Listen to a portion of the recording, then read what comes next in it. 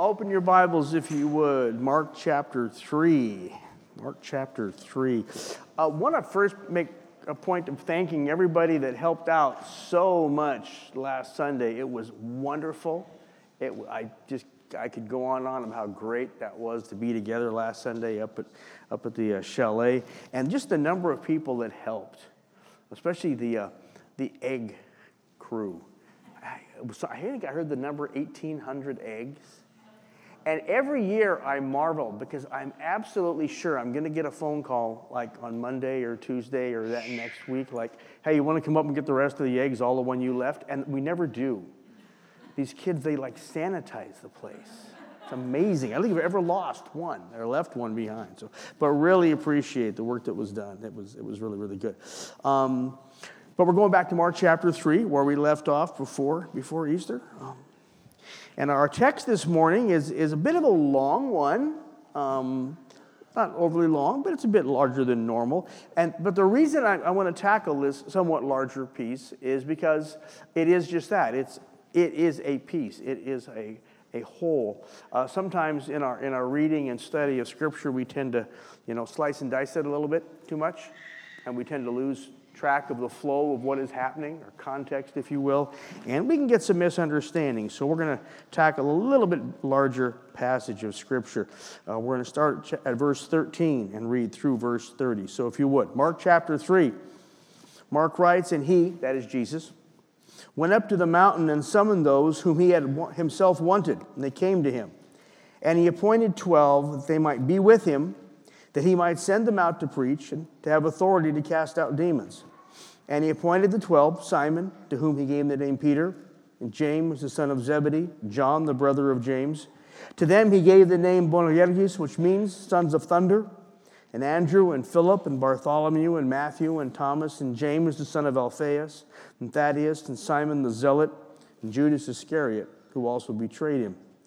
And he came home, and the multitude gathered again to such an extent they could not even eat a meal. And when his own people heard of this, they went out to take custody of him, for they were saying, he's lost his senses. And the scribes who came down from Jerusalem were saying, he's possessed by Beelzebul, and he casts out demons by the rulers of demons. And he called them to himself and began speaking to them in parables. How can Satan cast out Satan? For if Satan is divided against himself, that kingdom, or rather if a kingdom is divided against itself, that kingdom cannot stand. And if a house is divided against itself, that house will not be able to stand. And if Satan has risen up against himself and is divided, he cannot stand, but he is finished. But no one can enter the strong man's house and plunder his property unless he first binds the strong man, and then he will plunder his house. Truly, I say to you, all sins shall be forgiven the sons of men, and whatever blasphemies they utter. But whoever blasphemes against the Holy Spirit never has forgiveness, but is guilty of an eternal sin, because they were saying he has an unclean spirit." Father, we thank you for your word this morning, and as we look to it, Father, it's an encouraging word. Father, if we see the magnificent accomplishments of our Savior, as we do here at work, it's very encouraging to our heart. It's a cautionary word, Father. There's some pretty stern warning, Lord. And it's a word that I believe instructs us if we hear it. So I pray, Father, for your Spirit to guide all that is said, all that is heard. In Jesus' name, amen. So again, a somewhat lengthy reading, but it's all around a single thought, and that is Jesus' response to demonic power, unclean spirits, evil spirits, whatever you want to call it, and what that tells us about him. So important to remember. The text is always telling us about him, and it's a testimony to who he is and what he's done. A topic, of course, gets a lot of attention. The minute you start talking about demons and casting out demons and that kind of stuff, people's attention level kind of peaks. Like, where are we going with this? What's Pastor John going to say about this? But it's a really important topic, and the proof of that is the fact that Mark does give fairly lengthy space to it, and Matthew and Luke also cover these same events in certain length. So it's obviously something we should be concerned about. So what I'd like to do this morning is first take an overall look at the passage, at least the first half of it, and then look carefully at the parables that Jesus shares at the end of that portion, and then finally, of course, ask the question, how does that speak to us? So first of all, look at the text overall. It follows that incredible healing, those were with us a couple weeks ago, that incredible healing that involved Jesus' anger. Remember that? They had the guy with the hand, and the Pharisees, the Sadducees, or not the Sadducees, but the Pharisees and the scribes that were there. They sat around in silence when Jesus asked them, is it lawful to heal on the Sabbath? And they couldn't even bring themselves to say yes. And he looked at them with that anger at the hardness of their heart. So that's right after that episode. And he had, in response to that, gone up, or rather had gone off to a different part of the coastline. He withdrew to the sea. Now the text tells us, again looking back a couple weeks ago, that this crowd that is gathering is no longer just from Israel or Palestine, however you want to call it. The crowd that is gathered, the text tells us, is from as far away as Sidon, which is almost up to modern Beirut, right? And Idumea, which is all the way down to Gaza, and even the other side of the Jordan River. So this crowd that Jesus is gathering is extremely large. So he retreats to somewhere else on the Galilee shoreline, and the crowd follows him there. So that not working, he comes back to the house. We take it that's the house that he was dwelling in Capernaum, if only temporarily. And while he's there, verse 10 tells us that he healed many. And the word is used there of affliction. So it's not just a specific word like illness. This word that's affliction is literally anything that would afflict one. So it could be mental, it could be psychological, it could be physical, it could be spiritual. Jesus is responding just to the whole palette of human need, and he's healing people. And there are unclean spirits there. Now, the text doesn't say he specifically cast out unclean spirits at this point, but it's almost like when Jesus shows up, the unclean spirits like cast themselves out, like on autopilot, right? Because they immediately fall down before him and they say, we know who you are. So there's this response by the demonic presence to Jesus, even though the text doesn't say he is directly addressing them. His simple presence is enough to, if you will, rock their boat a little bit. So Jesus again withdraws in verse 13 up to a mountain now. And if you've been in Palestine, if you've been in Israel, you know that around Galilee it's completely surrounded by mountains. It would have been very easy for Jesus to withdraw up into one of those mountains. And he summons the 12. And then we're told the names of the 12. And we're told exactly what he summoned them for. And it's important to note, in certain detail, Jesus appointed them to do three specific things. He called them to do three things. The first thing was to be with him. Right? That's a specific goal Jesus had when he called them. He wanted these 12 to be with him. And then the second thing was to preach. And the third thing was to have authority to cast out demons. Now, we're going to come back to these three things in a few minutes, but let's go ahead and move through the list. Mark 16 through 19, or rather chapter 3, verses 16 through 19, Mark lists the 12 apostles, right? And then in verse 20, Jesus comes down from the mountain, goes into the house, the crowd gathers again, and this time it's so bad they can't even eat. I mean, it's packed. And I can tell you, when you stop a Middle Easterner from eating, you've accomplished something. So it's a crowd, right? Now, some of those, verse 21, who are close to Jesus, most likely family members, that's the most likely explanation, they come and they try to intervene, right? They literally try to take control of him. They're not just trying to talk some sense into him. It would appear they are literally going to try to physically take him and extract him from the situation because the whole thing is getting out of hand, and their suggestion is that he has lost his senses. And it's a very clear expression that's used there. Paul uses that expression once in direct contrast. In the particular case he's talking in 2 Corinthians, Paul uses this phrase in direct contrast to sound thinking. So the family members, seeing what's happening, watching Jesus' response, they come to the conclusion that Jesus is losing it, quite simply.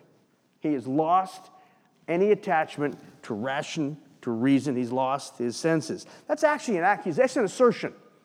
It's the first of three assertions about Jesus made in this situation. The first is that he's lost his senses, all right? Now we come to the next batch of assertions, the scribes. Verse 22. The scribes from Jerusalem come up, and they offer their own take on the situation. They don't think Jesus has lost his senses. They think he's demon-possessed. Verse 21, they say he is possessed, or the verse 22, he is possessed by Beelzebul.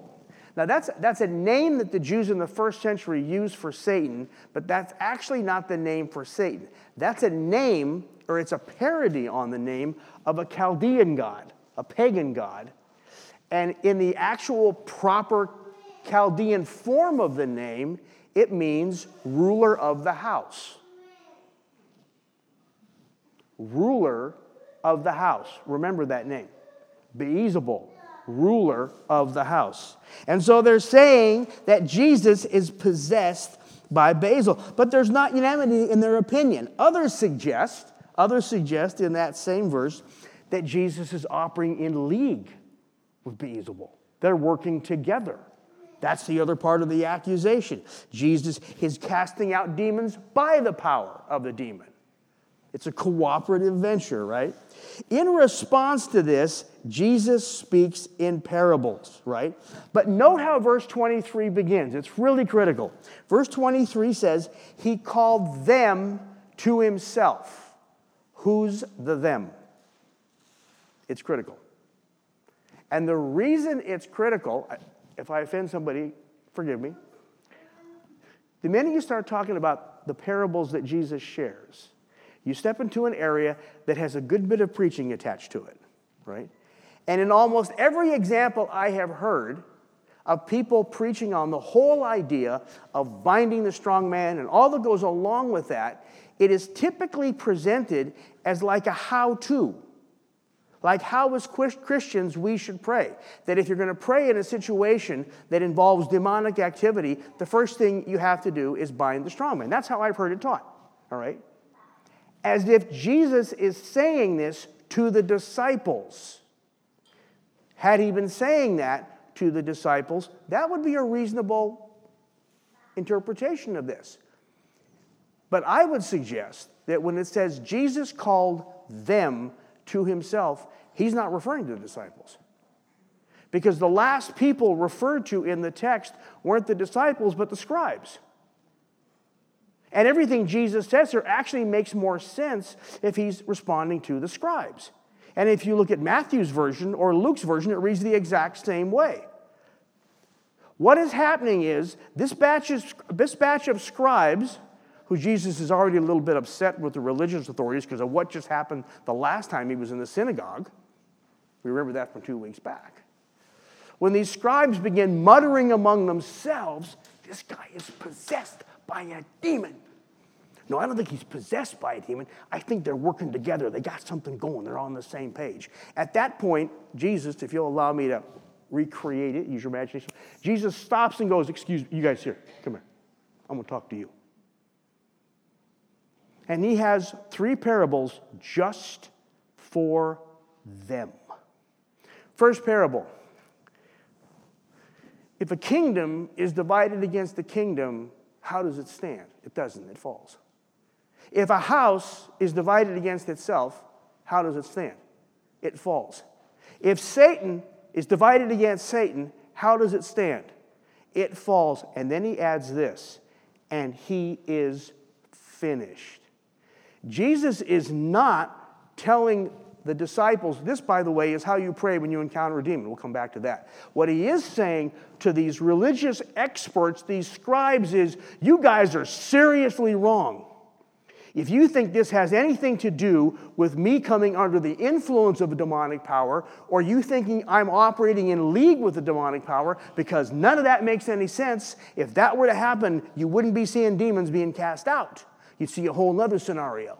But no, the fact that Jesus is exerting power and influence over demonic presence shows that Satan himself is finished. The strong man is already bound. That's the point of the parable. To make it perfectly clear, the strong man, and again, the term strong man, the ruler of the house, that's a direct reference back to the name of Beelzebul. He's referring exactly to the demonic entities they're talking about. That demonic power is already bound. Now, if I was preaching about Satan this morning, I'm not. I'm preaching about Jesus.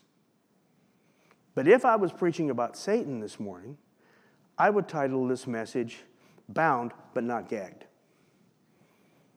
He can still talk, and he can still lie, and lie he does.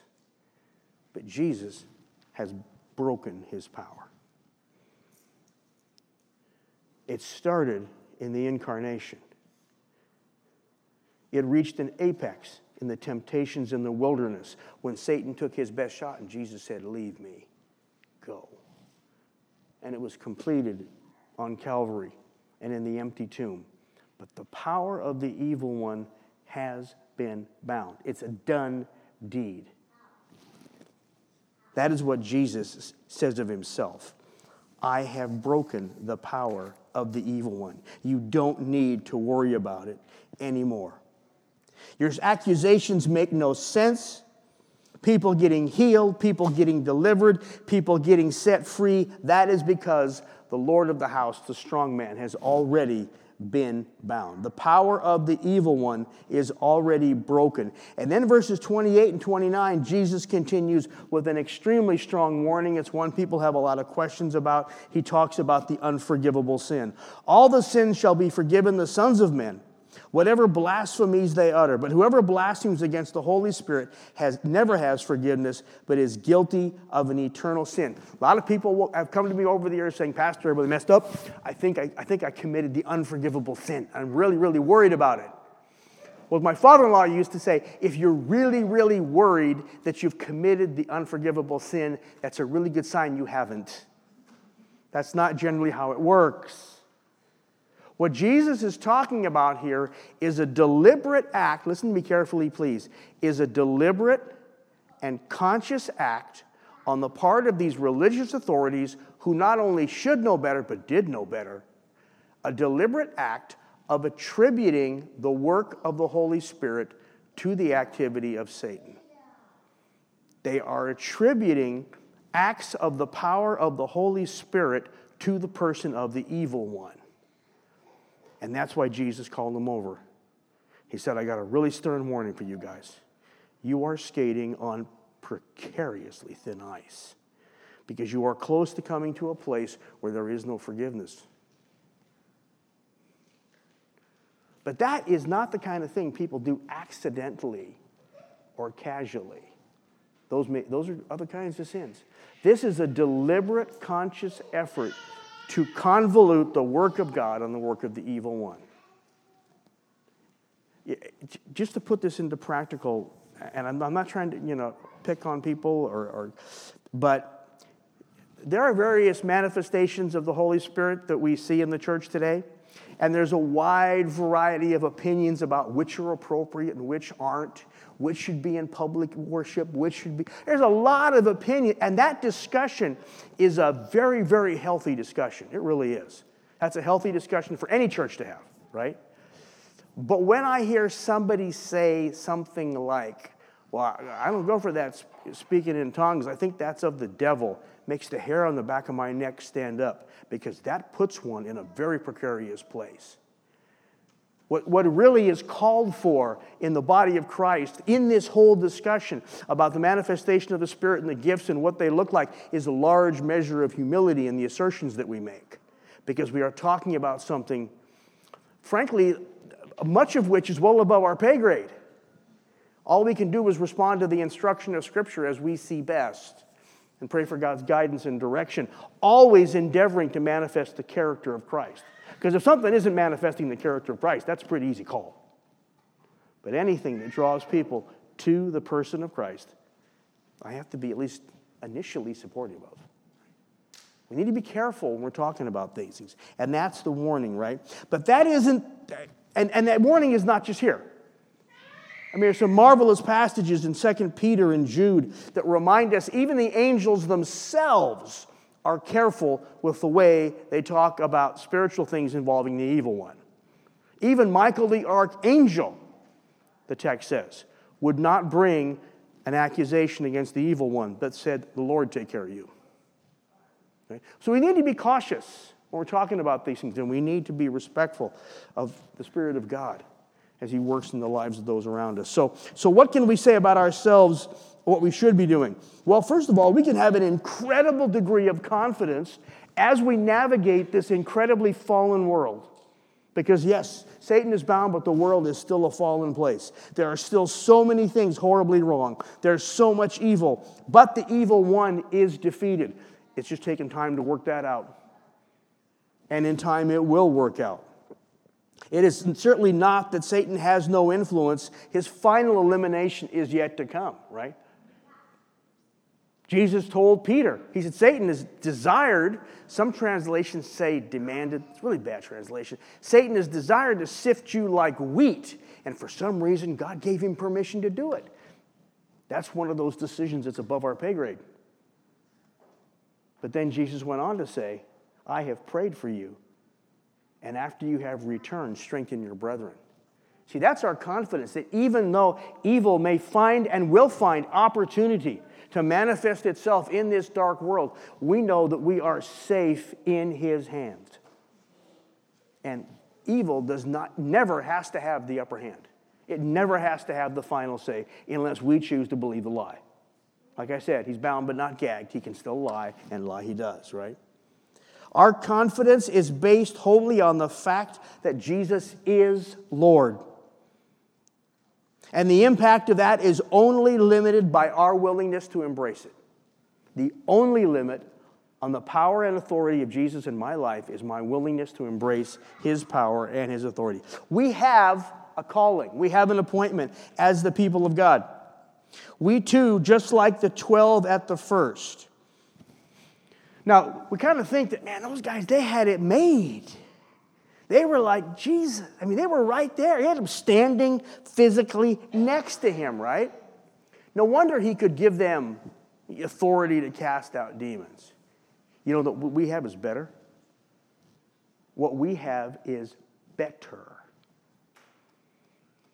Authority, the word for authority is exousia. It means outside of one. Authority is always given, right? Favorite illustration, you're driving down the road, colorful lights behind you, you pull over your car, and the guy asks you license and registration. You give them to him. Why? Because they've been given authority, first of all, to stop you. Second of all, to insist that you show them your paperwork, and then thirdly, to give you a ticket if you're going too fast. All that came not from them. That's not inherent in that person. It doesn't matter who's wearing that uniform, right? Or what you think of them. It's the uniform that counts. It's the badge, the hat, the gun, all that stuff. All that came from somebody else. It came from the state or the borough or the state. It came from somebody else. That's authority. It's the ability to cause other people to respond to you in a particular way that's given by somebody else, right? That's what the disciples had. They had the authority to cast out demons. But what does Acts chapter 2 say about us? Or rather, Acts chapter 1, verse 8. It says, you shall receive power when the Holy Spirit comes upon you. Power is totally different. Power is totally internal. Power is a byproduct of what is inside of one. All right? I never forget, many years ago, I heard a great story. Senator Ted Kennedy, who was, of course, very, very liberal Democrat, very powerful, very influential person in the United States Senate. His daughter married a Republican, if you remember, Arnold Schwarzenegger, then governor of California. And Ted Kennedy was once asked how he was able to get along with a Republican. And I'll never forget Senator Kennedy's response. He says, well, when you pause to think that the person you're talking to has the ability to take you by your ankles, hold you upside down, and shake you until you agree with him, it's really easy to get along. Ted Kennedy had authority. Schwarzenegger has power, right? He understood that. That's the difference. We have power inherent within us. Why?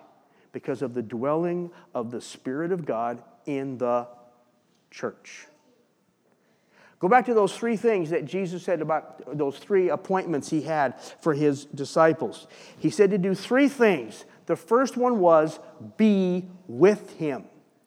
Everything that followed in their lives was a direct product of being with him.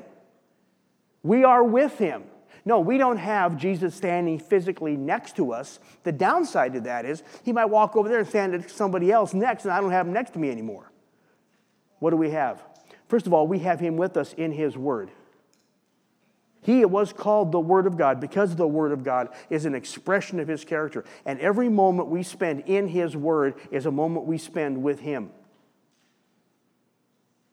We have him in worship.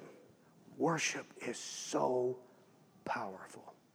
Because when we as a collected body of believers are in worship, we are with him. And his character is being manifested in us. That is why we invest the time as a fellowship and worship that we do. It is time with Jesus. There's that incredible story in Ezekiel. They're going to learn about it in a life group. Most of you know it. Israel was in a really sad place. Spiritually, they had gone about as far as they could go. Not Ezekiel, Elijah. And Elijah the prophet said, we're going to have a contest. And he called all the prophets of Baal. He says, I want you to do your best to make sacrifice. And they all gathered around and they made their sacrifice. And they literally whooped and hollered for hours. And it was nothing, silence, nothing happened. And they were so desperate. The prophets of Baal were so desperate. They cut themselves so their blood ran on the ground. And nothing happened. And hours went by. I half in my mind's eye think that at some point the prophet must have asked for a chair. Will somebody bring me a chair? I'm getting really tired here. And he's flipping through the newspaper while they're doing all their stuff. Hooping and hollering and trying to get some response out of their God, right? God's not saying anything. Then after they're all done, the prophet Elijah said, let's rebuild the altar. And he rebuilt the altar. And he arranged the wood on the top of the altar. And he arranged the sacrifice on top of the altar.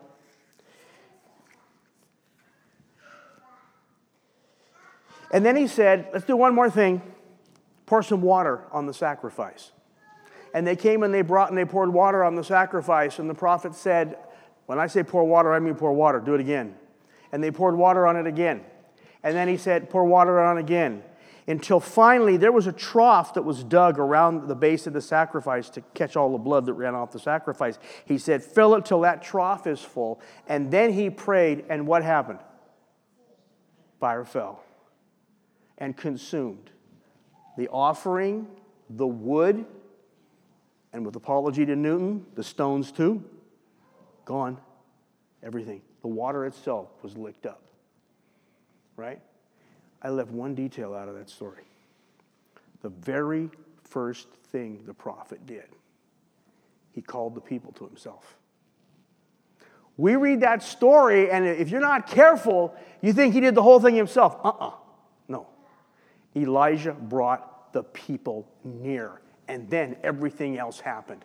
That was an act. Yeah, Elijah was leading it, but that was an act of corporate worship, and the power of God was made manifest. When we worship God, we encounter his power. We are with Jesus. And when we've been with Jesus, we are in a place to preach.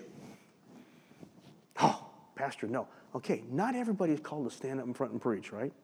Fine. All that word means is make known the good news about Jesus. That's all that word means. And there's not a one of us who's not called to do that. There is not one of us who's not called to manifest the character and the person of Jesus in that depraved, sick world out there. And every one of us can do it if you've spent time with Jesus. Sometimes I think it's even more effective in the informality of a work setting or a family setting or a gathering of friends. That can be the most powerful and effective manifestation of the gospel, which is just the character of Jesus. And then the whole issue of casting out demons, you're going, oh, Pastor, I don't want to be appointed to do that. Neither do I. It's ugly.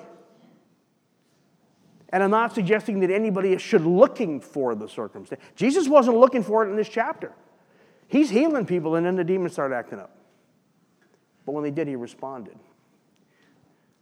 Any one of us can encounter that at any moment, provided we are manifesting the character of Jesus. Now, if you're not manifesting the character of Jesus, you can walk right through and nothing happens. But you begin to demonstrate the character of Jesus in this broken and ungodly world, and you're likely to see some things happen. But here's the good news. You shall receive power when the Holy Spirit comes upon you. And that is true of every single believer, limited only by whether or not we walk with him. Our ability to respond is only limited by the intimacy of our walk with him. And that is why we read his word. That is why we study his word, meditate on his word. That is why we gather in worship. That is why we're together in life groups in the week. That strengthens us and allows his character to be manifested through us. Father, I thank you for your word, Lord. Father, we have things on our mind every day, and sometimes they're the kind of things that weigh a ton. And it seems as if the worry itself would overwhelm us. But Father, we know that we live in fellowship with Jesus. Father, the very fact that we live in fellowship with Jesus, that we walk indwelt by the Spirit of God. So it's part of salvation, Father, that your Spirit lives within us, Lord. That is going to bring us into conflict, Father. Put us in difficult situations, Lord, because we live in a fallen world. And the Satan one, no bounds, still spreads his lies, Lord. And people believe him, and they listen to him, and they live that way, Lord. And that brings us into conflict. But Father, we have a confidence. We have a confidence in a Savior who has bound the evil one, who broke his power. His authority was stripped away on Calvary. His power was broken at the empty grave. Father, thank you that we can have that confidence. Father, we thank you that we know that as we spend time with you, whether in your word or in prayer, in fellowship with other believers, Father, the character of Christ is strengthened in us, and that is how we can respond, Father, when we encounter the world. Father, I'm sure as the disciples left that moment, when you appointed them, they did some real soul searching and some real head scratching. Father, we should not be surprised if we're often left with that same experience. It isn't the understanding of your presence that matters, Father. It's the simple reality of it. And we know you are with us, and we thank you for that in Jesus' name. Let's stand and worship.